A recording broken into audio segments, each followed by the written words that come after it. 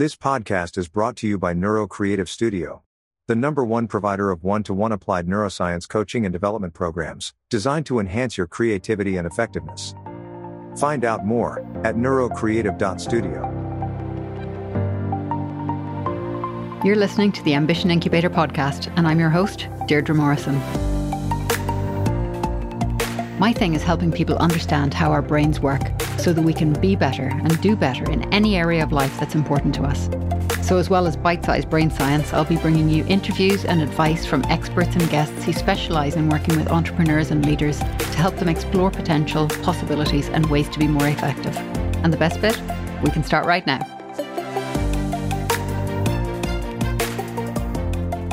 We're all looking at the same picture, just through different keyholes. Regular listeners will probably have noticed that I love to talk to people who can shed more light on the picture by letting us see it the way they do. Now today I'm speaking to the disruptive and provocative Rebecca Hartnell, and we open the conversation with some insights into the discipline of avoiding burnout. And then we venture down the path of intuitive understanding, metaphors of divine masculine and feminine, and how that reflects the cultures we see in the workplace, and how it can be used to make necessary changes. We also look at completion and the role of celebration as part of the cycle. All in all, if you're looking for food for thought, you've come to the right place. Rebecca, I want to ask you something because you do these great posts on LinkedIn, which are always very insightful and very entertaining and sometimes quite provocative. But there was one the other day that I found, it pinged a string for me, so I want to ask you about it. And it's the one you wrote about breaking your own rules, and you talk about having carved out a default diary and, protecting your sanity basically in terms of your time management, but slipping back into ways that we're actually going away from that track. Can you just talk to me a little bit about that? Because I think that that is something that so many people fall foul of, and they have great intentions, but they don't always have the rigor to stick with what they know they need. Beautiful. Well, two things. Thank you for seeing me as disruptive and slightly challenging. I think I'll take that as a compliment.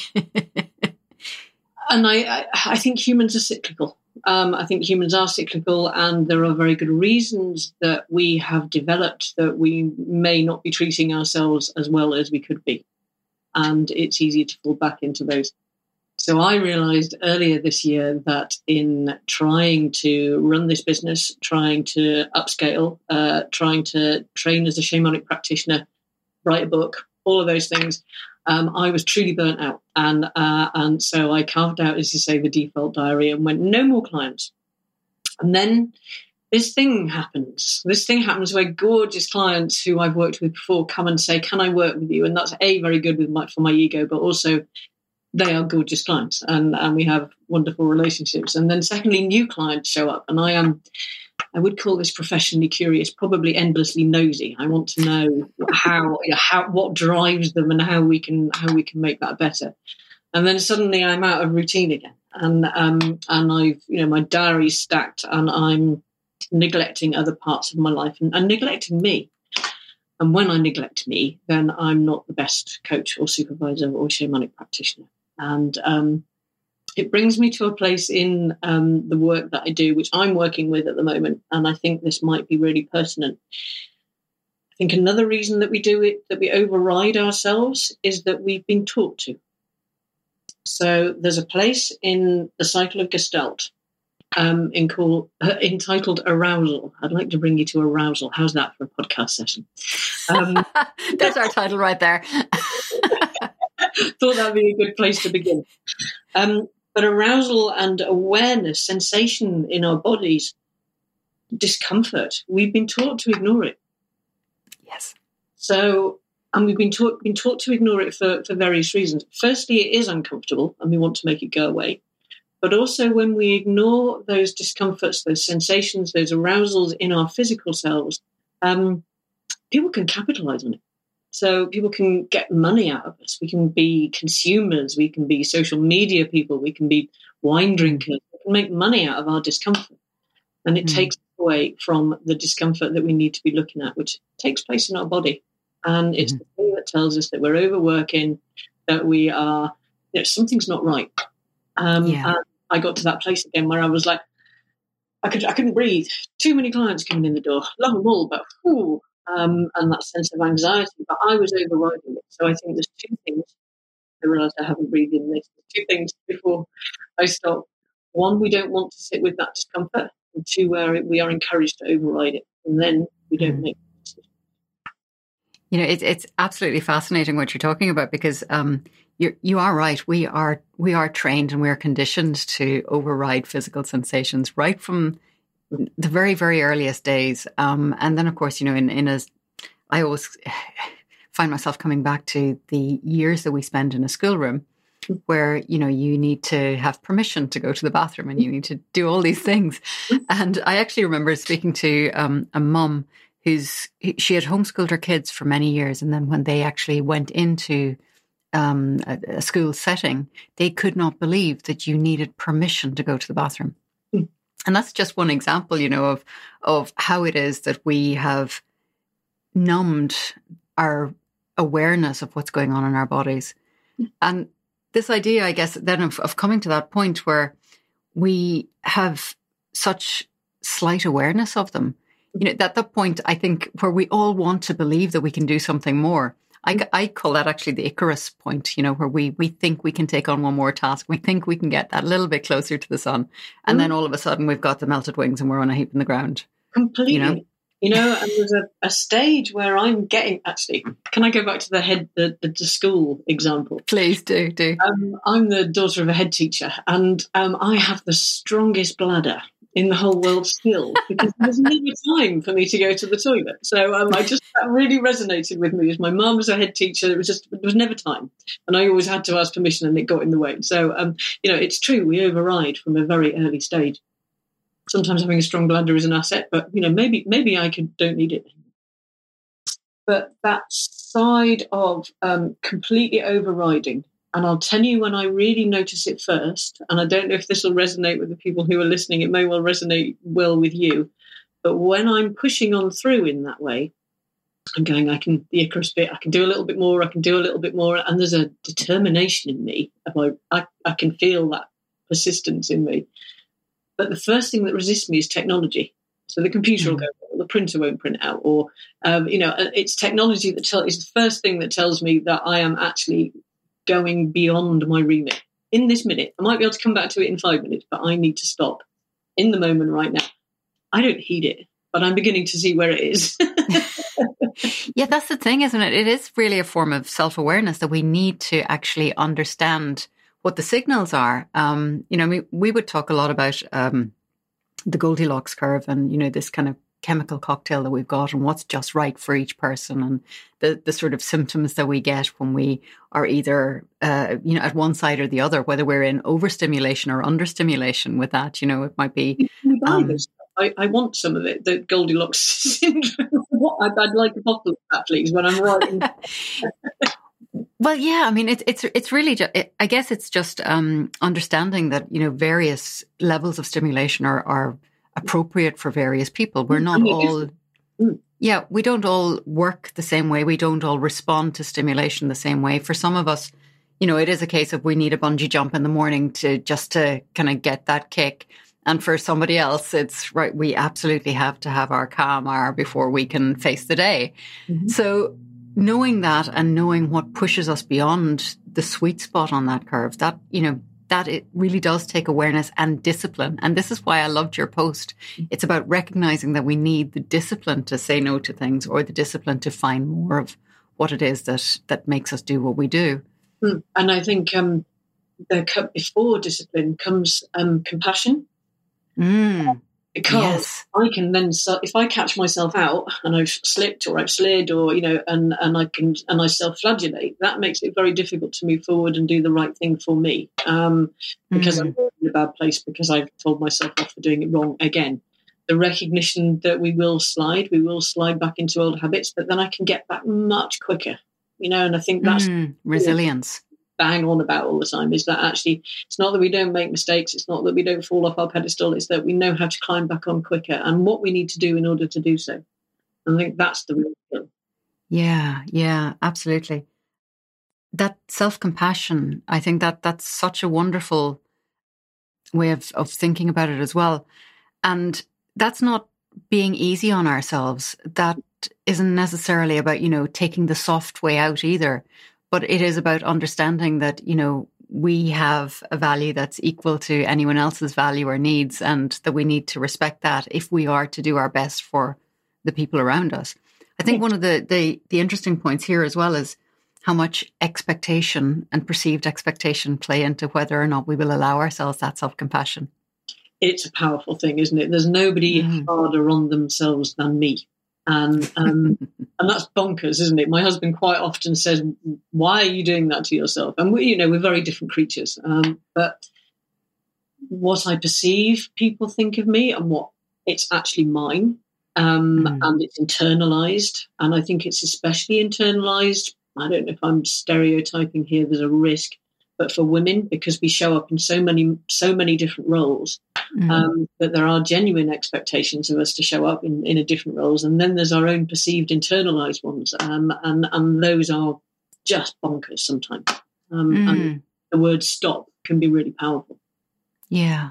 And I know that you have a very great interest in this aspect of things. Rebecca, do you want to tell us a bit more about the work that you're doing on that and the term that you use, the divine feminine? So the divine feminine, it's thank you. It's countercultural. It is the opposite of the linear, goal-orientated ways forward that we've been using for the past couple of millennia.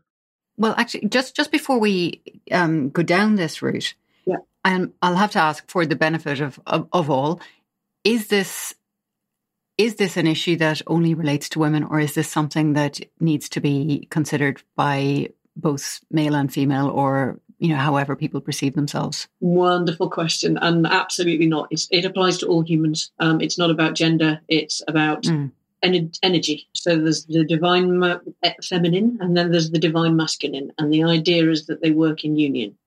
And what we've been in is a fairly toxic masculine, because there's been no divine feminine to inform it and bring balance. The idea of balance, I'm sure there's a shop somewhere that sells balance, but I've not found it yet. I'm constantly in the ebb and flow.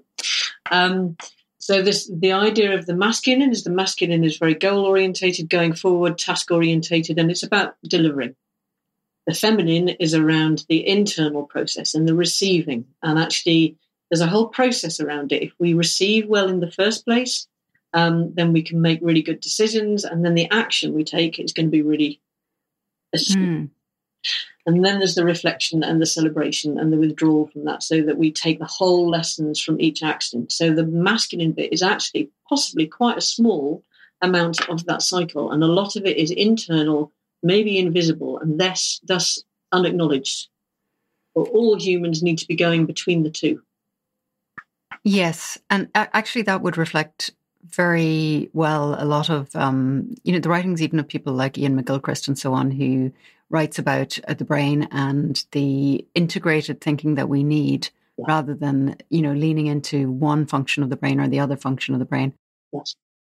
And so, I can see very, very much how this would, these descriptions are easy for people to, I think, maybe understand fairly clearly. I think it's tricky in a culture where we have been in the masculine in the majority for a long period of time, because in some ways there's nothing to show for the feminine. So how do you demonstrate and how do you prove in a culture that needs to demonstrate and prove something that's internal, something that's central but internal and has nothing to show, something that's right brain, something that's something that's creative, something that's lateral. So it's not acknowledged or valued, but only the masculine is rewarded. Okay, so then if what you're saying, if I'm picking up on you correctly, you're saying that we've got a world that values things that can be quantified, things that can be qualified, and we need to find a new system of understanding value. Is that right? I think it is a new way of valuing it, a new metric, a new appreciation of wisdom, actually. What might that look like? I'm not quite sure. I don't think I've got a particular measure. I've got ways of working through this and ways of enabling people to access it. But it's not necessarily going to be measurable, because it's going to be for every individual. Their action when they move into the masculine will be better informed, wiser. The masculine will be better, but how you measure the feminine, that's a personal thing. And again, that's really difficult. It's a really great question, because I'm going to have to demonstrate this to people who are going to pay me money to do it. So I think it's a really great question in a world that only measures the deliver, so it's about, if I'm going to translate it, it's about delivering really well. Yeah. I suppose it's the, if we have the left and the right, if they're operating in conjunction, they are operating better. They're operating stronger together, I guess. Yeah. And actually, the thing that came up as you were talking there was, the system they have in the Kingdom of Bhutan, where it's not about gross national product or gross national profit. It's about gross national happiness. Oh, that's a nice measure. Isn't it? Yeah, it just sounds so lovely. Yeah. And the happiness, there are various statistics that if people are working in happiness and pleasure and psychological safety, then the turnover of the company is much better. But yet how we actually weave this into organizations and into culture, beginning with hybrid working and with 4-day weeks, and people are beginning to kind of play with decent leadership and better culture. And I think these are the organizations that will survive the really tricky oncoming times that are in this, particularly in the UK, because they're really investing in their people and nourishing them. And then their output is, as an aside, is better. Yeah, that is really so interesting as well, because, we can see that the data is supporting this now. The data is supporting psychological safety, is supporting better company culture and so on. So from what I've seen, people are starting to want this for their businesses and so on. But I guess one of the things as well is that you can't just apply this topically. This has to come from not just bottom up or top down. This has to come from both sides. This has to be absolutely bred into everything that any business does in order for it to actually take hold, take root, and be the culture as opposed to be the aspirational culture. Yes, there's a lot of box ticking and tokenism around this kind of stuff, and it's a dissonance that aggravates me, because it's not a truth. So this needs to be really systemic. Fascinating. And how then do all of these things work together? How do these things interweave to become something better? We turn them on their heads. That's exactly what we do. So we learn to listen to our bodies, and really, with that arousal, those sensations, we then begin to really translate that into awareness and into the words to communicate it with risk.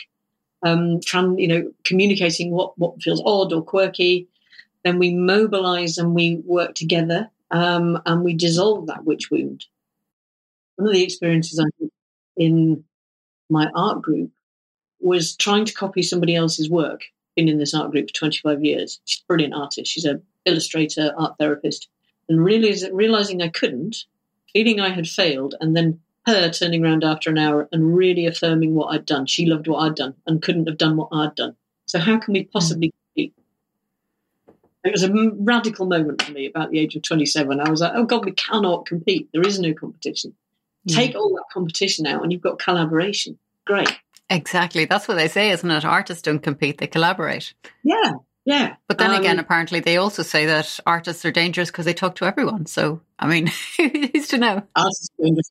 To speak, absolutely. Artists are terribly dangerous. And I was one and still am. So, we need to turn all those things on their heads, and then the action that comes on the top of those three things, the sensation, the awareness, the mobilization, the action is going to be really good. It's a wise one. We're solving the right problem the right way with the right people. Great. What could possibly go wrong? And then there's the other half of the cycle, which we totally miss. I mean, on the whole, making sure that we've actually done it properly, whatever the action was, because otherwise jobs are unfinished. How often do we have to go back and complete a job, especially in an organisation, because there isn't time to do it properly? Then we've got celebration. Now, celebration is really important because it's really important for arresting burnout. All of us are burned out at the moment. There are so many people who are so tired following the pandemic and then kind of adjusting to the world we're in now. I know people say it's normal. It really isn't. There are all sorts of things going on under the surface. So celebration is where we address our burnout. And then the reflection piece. So we don't keep repeating the same mistakes over and over again, and that insanity. Because in organisations, I see it in organisations all the time. It's like, oh, you learned that didn't work last time. You learned that didn't work last time. Oh, look, you've done it again. And that's bonkers. And humans do it, but we need to pause long enough to go, did that work? What didn't? What did? And learn. Exactly. Yeah, I love the way that you include celebration in there with reflection. And one of the things, actually, I was listening to an earlier interview this morning as I was editing it, and we were talking about, the idea that people prepare all the time for disaster. They're always preparing for the bad things that might happen because they want to avoid them. But we rarely, almost in that, it's, the negativity bias kicks in, and we want to avoid any bad things that can happen. You still don't prepare for the one that does. But the point actually that came from this was that we do need to prepare for good things as well. We need to actually be open to good things, because if we have a mind that focuses on negativity and preventing the bad things, then we actually just maybe don't even, we blinker ourselves to all of the positives and the potential that are around us. Yes, and the joy and the nourishment. And so it's also a practice, this idea of celebrating, of owning your successes as much as your mistakes, as somebody put it, that we do need to bed in this thinking through repetition as well as the avoiding mistakes. Change comes through practice. Change comes through committing to showing up and keeping on doing it, and then starting it again when we've stopped doing it. And these are really culturally embedded things. This takes me back to Protestant work ethic. And again, which all arose around the witch-weaving time. So 700 years we've been living in this, where celebration, pride before a fall, it's really dangerous. It's to be brilliant feels like a really risky thing. But yet, how do you do your marketing if in an organisation if you don't believe what you're doing is brilliant? So your marketing is actually a celebration of what you're bringing. But it feels incredible. That's why people don't do their own marketing, because it's dangerous to celebrate. And we are told when to celebrate. You can do births, marriages, deaths, family holidays. You can Christmas. But to celebrate, to really own, to take ownership and the delight and the joy and the nourishment from something you've really done well, in whatever way you wish, that's your fuel for the next bit. Why would we not do that? Because we've been told not to. Oh, Rebecca, there are so many things that we've been told not to do, but we go and do them anyway because we're rule breakers, right? That's the joy of it. That's why I'm here. Rebecca, just in wrapping up, I would love people to know where to find out more about what you're doing, because I have no doubt that there are people out there who are going to be really keen to find out. So where should they start? What's the best place to track you down, stalk you? Stalk me. You can stalk me on LinkedIn, being radical and challenging, as Rebecca Hartnell. You can find me at The Demon Career Coach, which also quite radical, full of trees. If anybody doesn't like trees, don't go there. And you'll find me on Instagram as The Divine Feminine. So I have various iterations. And if you want me to show up as a shamanic practitioner, I can also do that. Just contact me. Well, that is fantastic. I'll put all those in the notes so that people can peruse them at their leisure. Rebecca, thank you so much for a fascinating conversation as always. Really appreciate your time. No, lovely, real privilege. Thank you very much. Have a good day.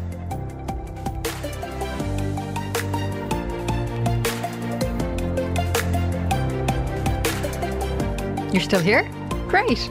Look, I know there's a lot to choose from out there, so thanks for flying with Ambition Incubator Airlines. And I look forward to seeing you on board again soon. Seriously though, thank you for tuning in. My guests and I love hearing about what inspires you on the show and what advice has made a difference in your life or work and what you'd like more of.